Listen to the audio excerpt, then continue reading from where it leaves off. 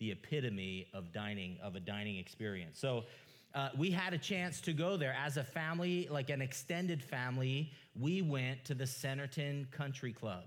And I remember we were all dressed up. We were all in our finest. And, I have a large extended family, and we were there. And so we go into this restaurant, and it's a buffet, right? So my eyes are big. There's carving stations. There's seafood opportunities. There's pastas, Italian meats and cheeses, fresh fruit.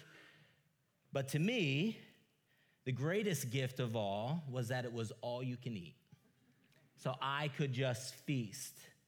And so while my parents were occupied with the party, I was occupied with my favorite delicacy, whipped cream.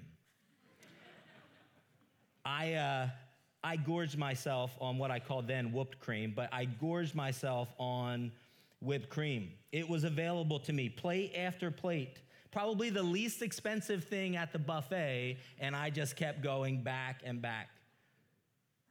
And I remember my parents, again, were occupied with the family, but my grandmother was not. She was watching, and as a good grandmother, she let me continue to eat plate after plate of whipped cream.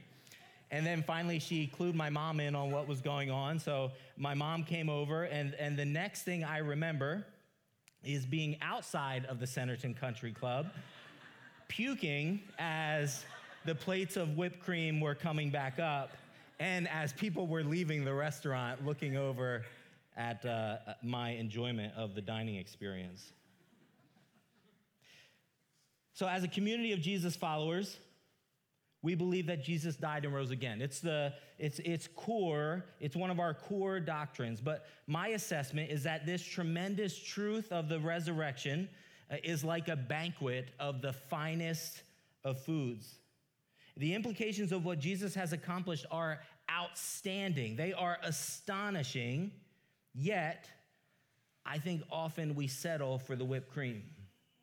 We've settled for the crumbs of the resurrection, just a small portion, and normally the portion we cling to of the resurrection hope is that one day we'll be in heaven with God. And to be honest, when all we have by virtue of Jesus' resurrection, if the only thing we get is a future hope of heaven, that's good, but that is not good enough. Like, it is good to deal with our needs in the afterlife where we get to be with God, but what the resurrection accomplishes for us is so much greater than just that truth. And I think as a church, not just Living Faith Alliance Church, I think the evangelical church in America is often missing out on the great feast that is the resurrection. So my question to you this morning, you can do a little diagnosis of yourself. What difference does it make to you that Jesus is alive? Could it be that everything you believe about God, if the bones of Jesus were found in Jerusalem, would it change anything? Does the resurrection actually change anything for you? So what does it matter that Jesus rose from the dead? What really changes because Jesus lives? And the answer is this: because Jesus lives, everything changes. Everything is altered because of that fact. And my desire this morning is for the seed of that truth to be planted in the soil of your heart. I want the Holy Spirit. Diego led us into this morning into this prayer of calling out for things to wake up. And what I want to awaken by the work of the Holy Spirit is the truth of the resurrection, that because he lives, everything is different. So this morning, we're going to look at 4 facts of the resurrection of Jesus to awaken in you the truth that because he lives, everything is different. So first fact, the resurrection of Jesus. It is much more than just a fact of history. So the first fact is to say it's more than just a fact. It's more than just an event that happened a couple thousand years ago.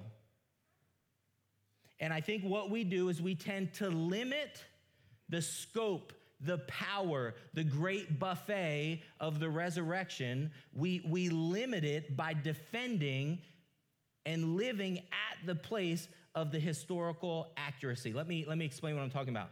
So within the last century, really starting around the 1940s, was the birth of what's called the historical critical method.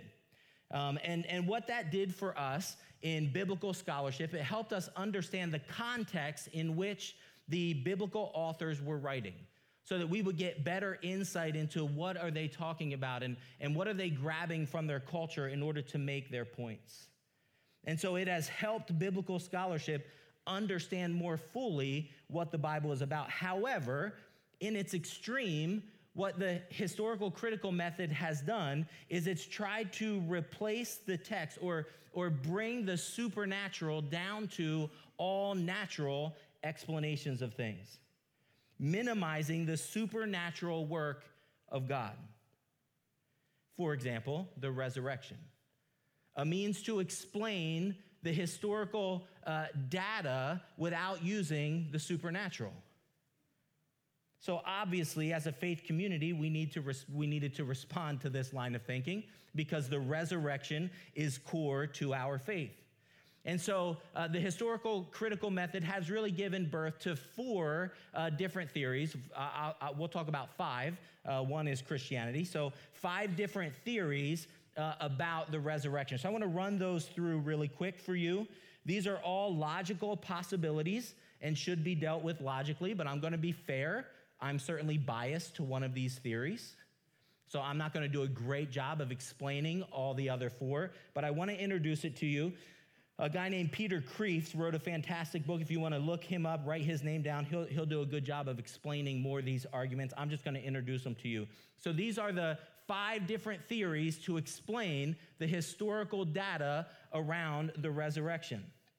And the goal is to come up with an adequate explanation for the events of history. Right? So if we can't believe in the supernatural, there's some events that we can't deny. What are we going to do with that data? So here's 5 different theories of the resurrection. The first one is called the swoon theory. It simply states Jesus did not die. He kind of fainted. All right, but what you need to know is these Roman soldiers, on the punishment of death, examined his body. And they decided they didn't need to break his legs in order to speed up his death because he was already dead. And if they got this wrong, their life was forfeit. Also, I can't buy into this theory because a half-dead, staggering sick man, right, would not have convinced the disciples that he was God. Would not have convinced the disciples to give their lives for the advancement of something that seemed to be a fluke. Also, a swooning half-dead man would not have the capacity to move great stones or overpower Roman guards.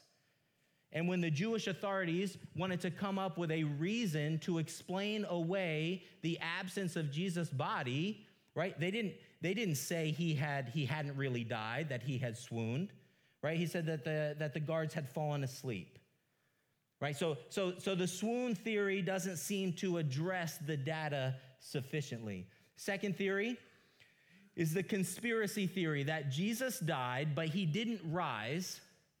And the apostles, the disciples, were these great deceivers. They were spinning this tale to trick everyone, that the disciples have made it all up. But consider this. After a lifetime of torture, persecution, not one man, woman, or child confessed to making up this conspiracy. If they had made up the story, the 11 disciples that Jesus chose were the greatest masterminds, most creative thinkers of human history. They surpassed Shakespeare, they surpassed Tolkien, they even surpassed Tyler Perry, if you can believe it. So another point you need to know is they experienced, the disciples, in perpetuating this great conspiracy, they experienced no personal gain by propagating such a lie. They were hated, they were scorned, persecuted, excommunicated, tortured, exiled for decades for this conspiracy that offered them nothing of human power in return. And if the resurrection was a lie, then it could have been easily proven by just finding the body. Last point I want to make on this one is that the disciples in this scenario would have given their lives for something that they knew to be a lie.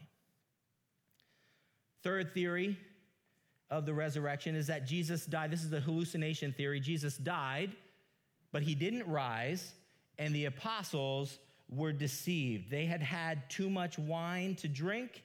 They thought they saw Jesus. Maybe it was wishful thinking on their part, but they were hallucinating when they had these eyewitness accounts of Jesus. But consider this. At one time, there were more than 400 eyewitness accounts of Jesus' life. That was at one time. That's a mass hallucination.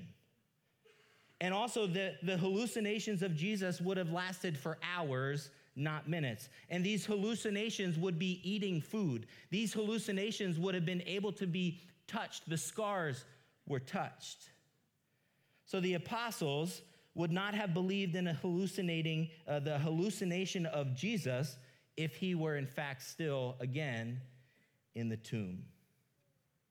The fourth theory of the resurrection is the myth that Jesus died, but he didn't rise, and the apostles were myth makers. They weren't really spinning a lie. They were just exaggerating the truth, kind of like maybe the legend of King Arthur.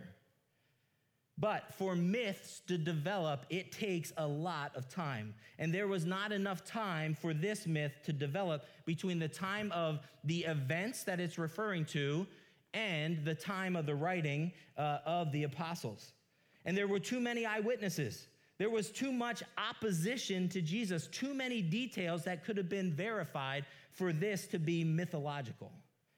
And even the extra biblical testimony, meaning those that wrote history outside of the Bible, refer to the historical accuracy of the authors and the historical facts that could be verified of Jesus.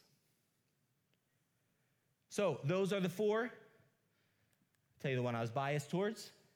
Jesus died plus Jesus rose. That equals Christianity. See, these five theories may be able to fit aspects of the historical data. However, they do not have the capacity to give an adequate explanation to account for the rise of resurrection faith that changed the world. The best explanation for what happens next in the story, where this group of 11 literally changed the world with the truth of what happened at this event. The best explanation for the resurrection faith exhibited by the followers is that Jesus actually rose from the dead, that the resurrection happened. So you can see that it's important to be able to stand for the historical reliability of the fact of Jesus' death and resurrection. However, please hear this, believing in the historical fact of the resurrection does not in and of itself change your life. It doesn't in and of itself lead you to resurrection faith. So if we over-focus on this battle, if we win all the arguments for the historical fact of the resurrection, we are not necessarily inducing faith. And when we do that and we over-focus on the historical event, we under-focus on the impact of the resurrection. And we miss the purpose to which Christ died. So we need to fight the battle to believe in the resurrection, but it can't stop at belief in a fact of history. There are plenty of devils, Satan himself, who would believe in the fact of resurrection. The truth is, Jesus did not simply die to take our punishment. He died so that we might actually live. I like the way T.D. Jakes says it. I'm not sure what that picture is there. That's not T.D. Jakes. But T.D. Jakes says, salvation is the root, the resurrection is the fruit. So in his resurrection, Jesus earned for us life that is just like his. Listen to the way Peter says it in 1 Peter 1:3. Blessed be the God and Father of our Lord Jesus Christ. According to his mercy, he has caused us to be born again to a living hope. How? through the resurrection of Jesus from the dead. It is through resurrection that we now have a brand new hope for life. It is a hope for living. The resurrection opened our eyes to a brand new way to be alive. For example, let's look at the disciples. So this is my second fact of the resurrection of Jesus. It radically changed the trajectory of the disciples' lives.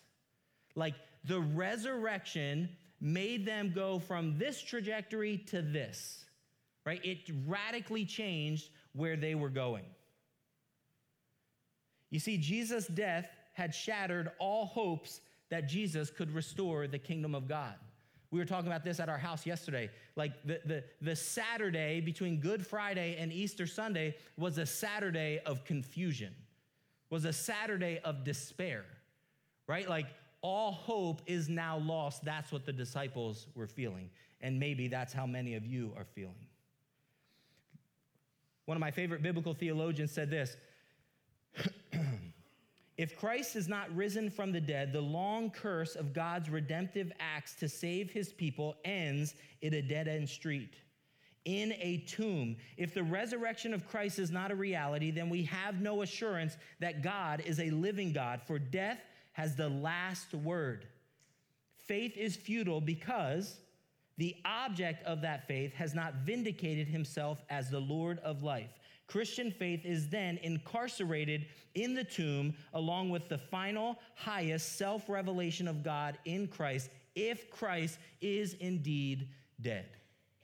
And that's precisely what the disciples were believing, that their hope was now lost. You know how we do the he is risen indeed? Probably for them is he is dead indeed. Right? Like it is over. Mark 14:50 says that when Jesus was seized by the temple guards, his disciples left him. They abandoned him. Peter, cursing his denial of Jesus. It was like he couldn't create enough distance between himself and any sort of association with Jesus. Their dreams of a restored kingdom, their dreams of reigning with the Messiah died with Jesus that Friday and were buried with him in the tomb. But in a few days, all of that would change. The disillusioned disciples had a new message, a new confidence. Why? Because they had a new revelation that Jesus was alive.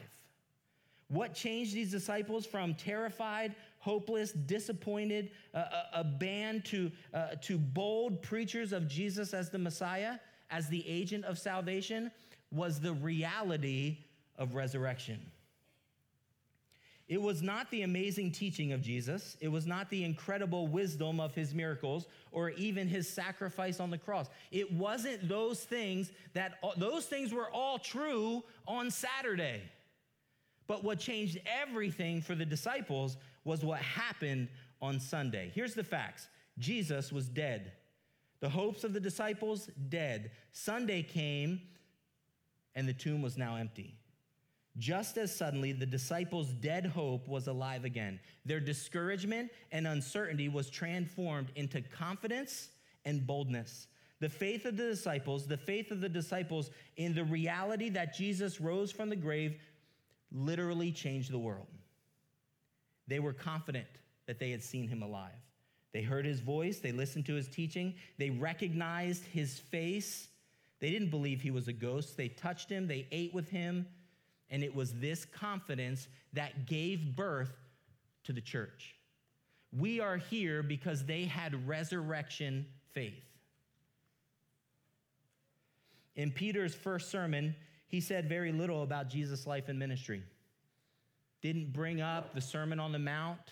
Didn't bring up Jesus' miracles. He didn't talk about how gentle Jesus was. He didn't talk about his character. He didn't go through detailed explanations of the wonders that he had seen. Listen to some of the things that Peter says in his first sermon in Acts chapter 3. He gave them the all-important fact that he, God, was crucified as a criminal and was now alive. That was God's plan all along. On the ground of this fact, then, Peter calls them to repent from their sins and receive forgiveness. You see, the primary function of the early church was bearing witness to the resurrection, that Jesus had died and was now alive. The disciples went north, south, east, west with the message of his resurrection. The resurrection was the catalyst to launch a ragtag band of Jesus followers into a world-changing movement. So how did this happen? What was it that the resurrection provided for them? Well, the first thing that the resurrection provided for them was hope. They could actually now be fearless. So that brings us to our third point. The resurrection of Jesus ensures our resurrection. The resurrection of Jesus ensures our resurrection. Look at this passage in 1 Corinthians 15. But in fact, Christ has been raised from the dead, the first fruits of those who have fallen asleep. For as by man came death, by a man comes also the resurrection of the dead. For as in Adam all die, so in Christ will all be made alive. Right? So there's a concept here right at the very beginning that I don't want you to miss. First of all, he's talking about falling asleep. So death is not a permanent thing, right? Death is a falling asleep. Implication is when you fall asleep, you wake up, right? So he's talking about this group of people, or Jesus, raised from the dead, is the first fruits. So first fruits were common in Palestinian agriculture. What that would mean is they were the first grains of the harvest. And so this would be indicating that the harvest would soon be ripe to bring in. They were the first fruits. The first fruits were not the entirety of the harvest themselves. They were simply a pledge or a promise of more harvest to come. So what does it mean that Paul describes Jesus as the first fruits? It means that Jesus was the first of the resurrected bodies. Jesus' resurrected body was now perfected. It was a suited body to experience the fullness of the presence of God. Let me say that again. Jesus' resurrected body was suited not simply for the temporal here, but his resurrected body was suited to now be in the presence of God, suited for communion and obedience to God forever. This is why in John 20, verse 17, Jesus says, "Don't cling to me," after he was resurrected, "for I have not yet ascended to the Father." Like, don't hang on to me here. I'm made for another destination. So Jesus, as the first fruits, also means that his resurrection has implications for us. If he is the first, then he has many followers to come. He has secured resurrection for us. Now, you might be looking at your body and thinking, if this is a resurrected body, I have a very dim view of heaven, right? If this is as good as it gets. But the resurrected body that is fit for life with God, you don't yet have. We haven't received our resurrected bodies yet, right? But that is what is to come. The harvest is not yet complete. We do not yet receive all the resurrected life that Jesus has provided for us when we become a Christian. Our experience is not yet complete. Our harvest isn't ready. Let me give you an example of this. The biblical language that we hear all throughout the New Testament is that we have to mature in Christ Jesus. We have to grow up. Like a baby who is born, male or female, like a baby born male or female, right, is not yet a man or a woman. It has been secured for them in their DNA, but they have to grow up into that. That's the same thing for us with resurrected life. It has been secured for us. It is given to us, but we have to grow up into it. And when we come to faith in Jesus, what we are given is what the Bible calls, or theologically is called regeneration, where we were dead to God and now we are alive to him. We are alive to God. That means as his sheep, we what? We hear his voice. That means we can interact with him. That means we can boldly engage God. We can talk with him. He is present with us. We are now spiritually alive. That's why John 3 talks about the need for us to be born again. We are alive to God, growing in him, while we're still in this body that is subject to decay as we wait for the full harvest of the resurrection. Now, I think one of those implications of over-focusing on the historical nature of the resurrection is that we call the resurrection often a miracle. That what Jesus did was a miracle. Now, I know I just said that, but hear me out. You see, a miracle is a change in the way things are normally done. And then after the miracle happens, things go back to normal.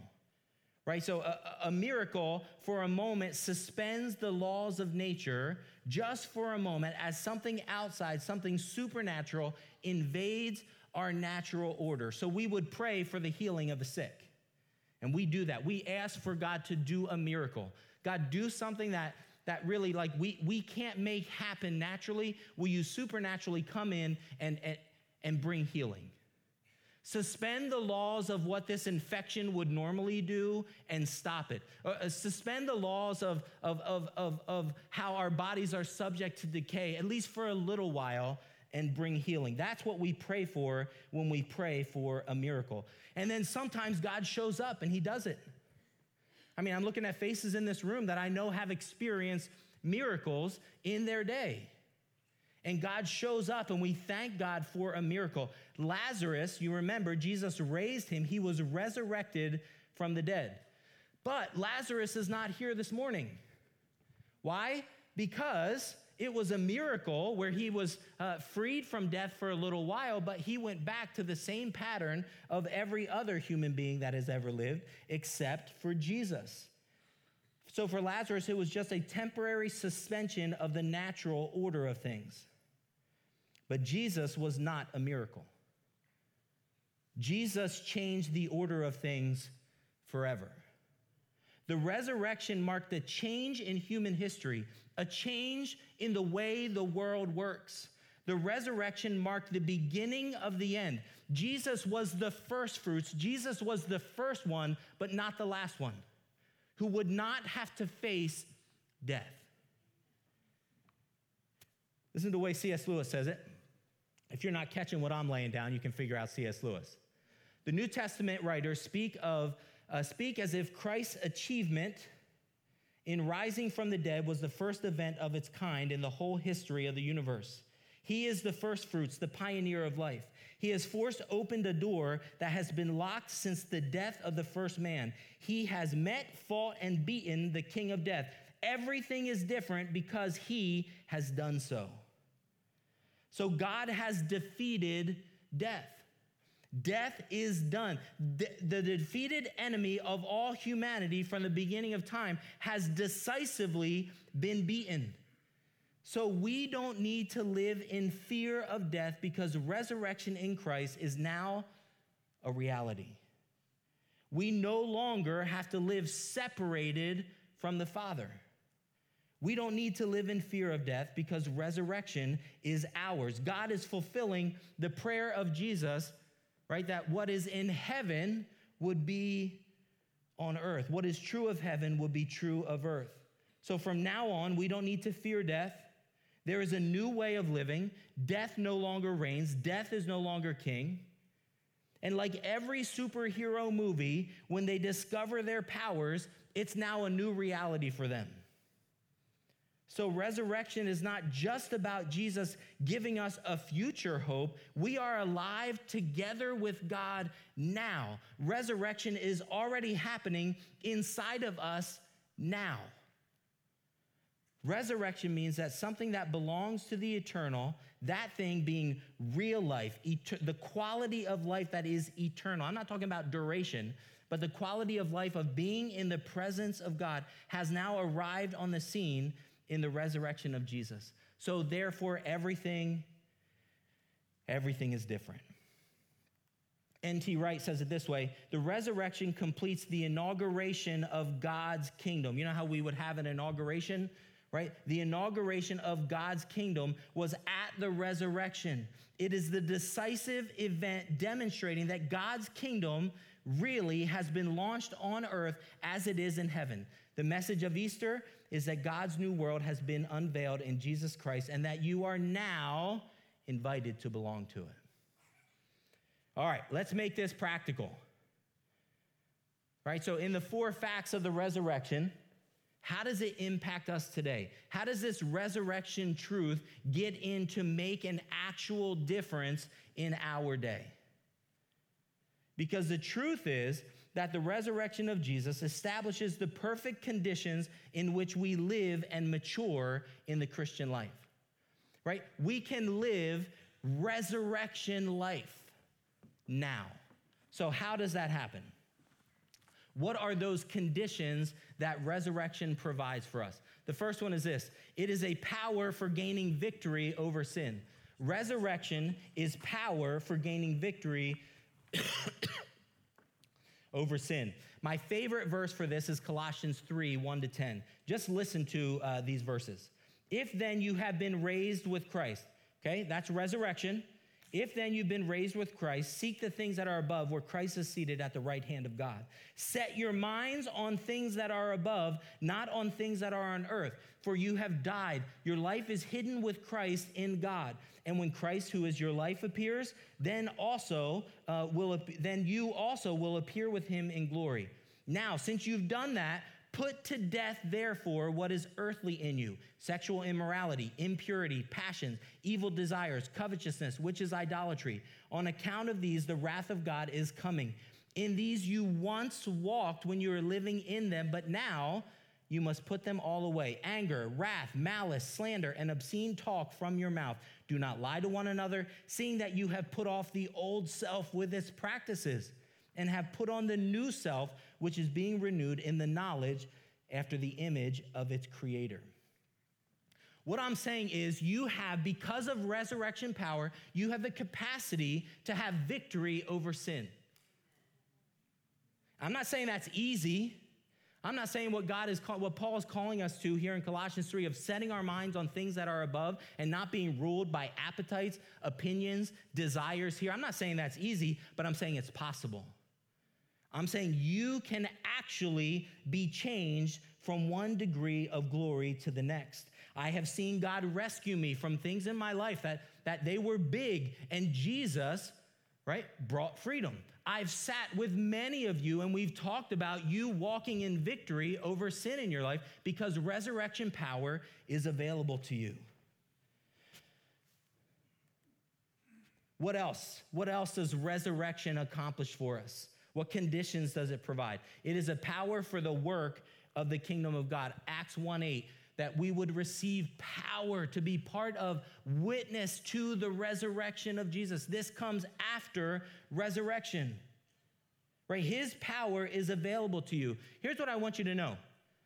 As a child of God, his power is available to you so that in moments, in conversations, you can interact with people and point them back to the great reality of the resurrection. It's available to you.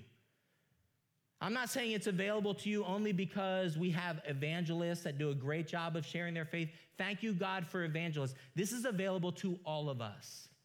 And we need to open our eyes to the invitations of the Holy Spirit to share the reality of resurrected Jesus. You will have opportunities this week where people need to hear the truth, and you will be in a relationship with them to share it. I guarantee it. Open your eyes to see it. Slow down enough to hear the nudges of the Holy Spirit to engage. Another condition of the resurrection is that the resurrection is the hope for our future. Man, I've told many of these stories here, but these are those precious moments when you're at the bedside of a man or woman of faith and you get to see them cross the finish line and you get to cheer them on. That is a real hope that we get to carry inside of us, that there will be a homecoming. Our last one, is that resurrection is our confidence for every circumstance. I love this story. This would be a great one for you to look up. It was Romans 4. God is calling Abraham to be a great nation. The problem is, Abraham is old, and Abraham can't biologically have children. He says his body is as good as dead. But you know what Abraham believed? Abraham believed in the resurrection. Abraham believed in a God who was able to give life to things that were dead. Because of the resurrection, every circumstance of life that you walk through, every single one, because I know some of you are saying, yeah, but not this one, Greg. You don't know. Every single one has the capacity to receive the resurrection power of God. He can call things to life that, as you see them now, are currently dead. So whatever death you fear, remember the centerpiece of our faith is resurrection. Here's how I want us to close. I believe that many of us still live in fear of death. I think many of us live in a place that would be characterized by fear. Now, I don't mean the fear of death because we don't have a hope in what comes after we die or a hope of heaven. I don't mean the natural fear of experiencing dying. I mean a fear of death in the fact that something that we call life, that we look to for life, we fear the loss of it. We live in fear that it will forever be lost to us. And in this way, we live in constant fear of death. We fear the death of a dream. We fear the death of not being able to achieve a certain goal that we've been working to for years. We fear the loss of a career. We fear the loss or the death of a relationship. We fear the death of our own personal freedom. Sometimes we fear the death of our own reputation. We fear the death of the image that we try to portray to other people so that they can desire us or want to be in a relationship with us. We fear the death of financial freedom. We fear the death of not getting into the college that we want. We fear the death of maybe being exposed as a failure. We fear the death of what is shameful for us coming into the light. I mean, I've heard stories of elementary children living in fear of the death of friendships, that forever they will be alone. I think so many of us in the church are alive, but we live in fear of death. In that place, we cry out for a miracle. We hear the truth that Jesus has authority over death, and we think, okay, this is good news. Jesus can resurrect my image, right? Jesus can come in and breathe life into my relationships. Jesus can come in and alter my reputation. Jesus can be my financial provider, my financial advisor. Jesus can come in and bless and help me accomplish all of my dreams. But I think that's just the whipped cream at the banquet of resurrection hope. I think that's reducing the hope of resurrection to something very small. Listen, Jesus did not come back to life to do a miracle in your career. Right? Jesus didn't die, rise again so that you could get career advancement. Jesus came to resurrect the mission of your life. Jesus didn't come back to life just to do a miracle in your marriage, but to empower you to be an agent of grace as you extend mercy and forgiveness to one another. Jesus didn't come back to life just to do a miracle to address your self-esteem, but to give you a new way to be alive. Where you are no longer a slave to another person's opinion, but you are actually alive in this world, not to be a consumer of other people, but you're alive to be an agent of mercy and grace to others. That's resurrection power alive today. So, because he lives, you have power for gaining victory over sin. Because he lives, you have power for the work of the kingdom. Because he lives, you have hope for your future. And because he lives, you can with confidence address every circumstance that comes your way. So here's how I'd like us to close. I'd like to invite you to stand up, and I'd like us to declare together the truth of what is ours because he lives.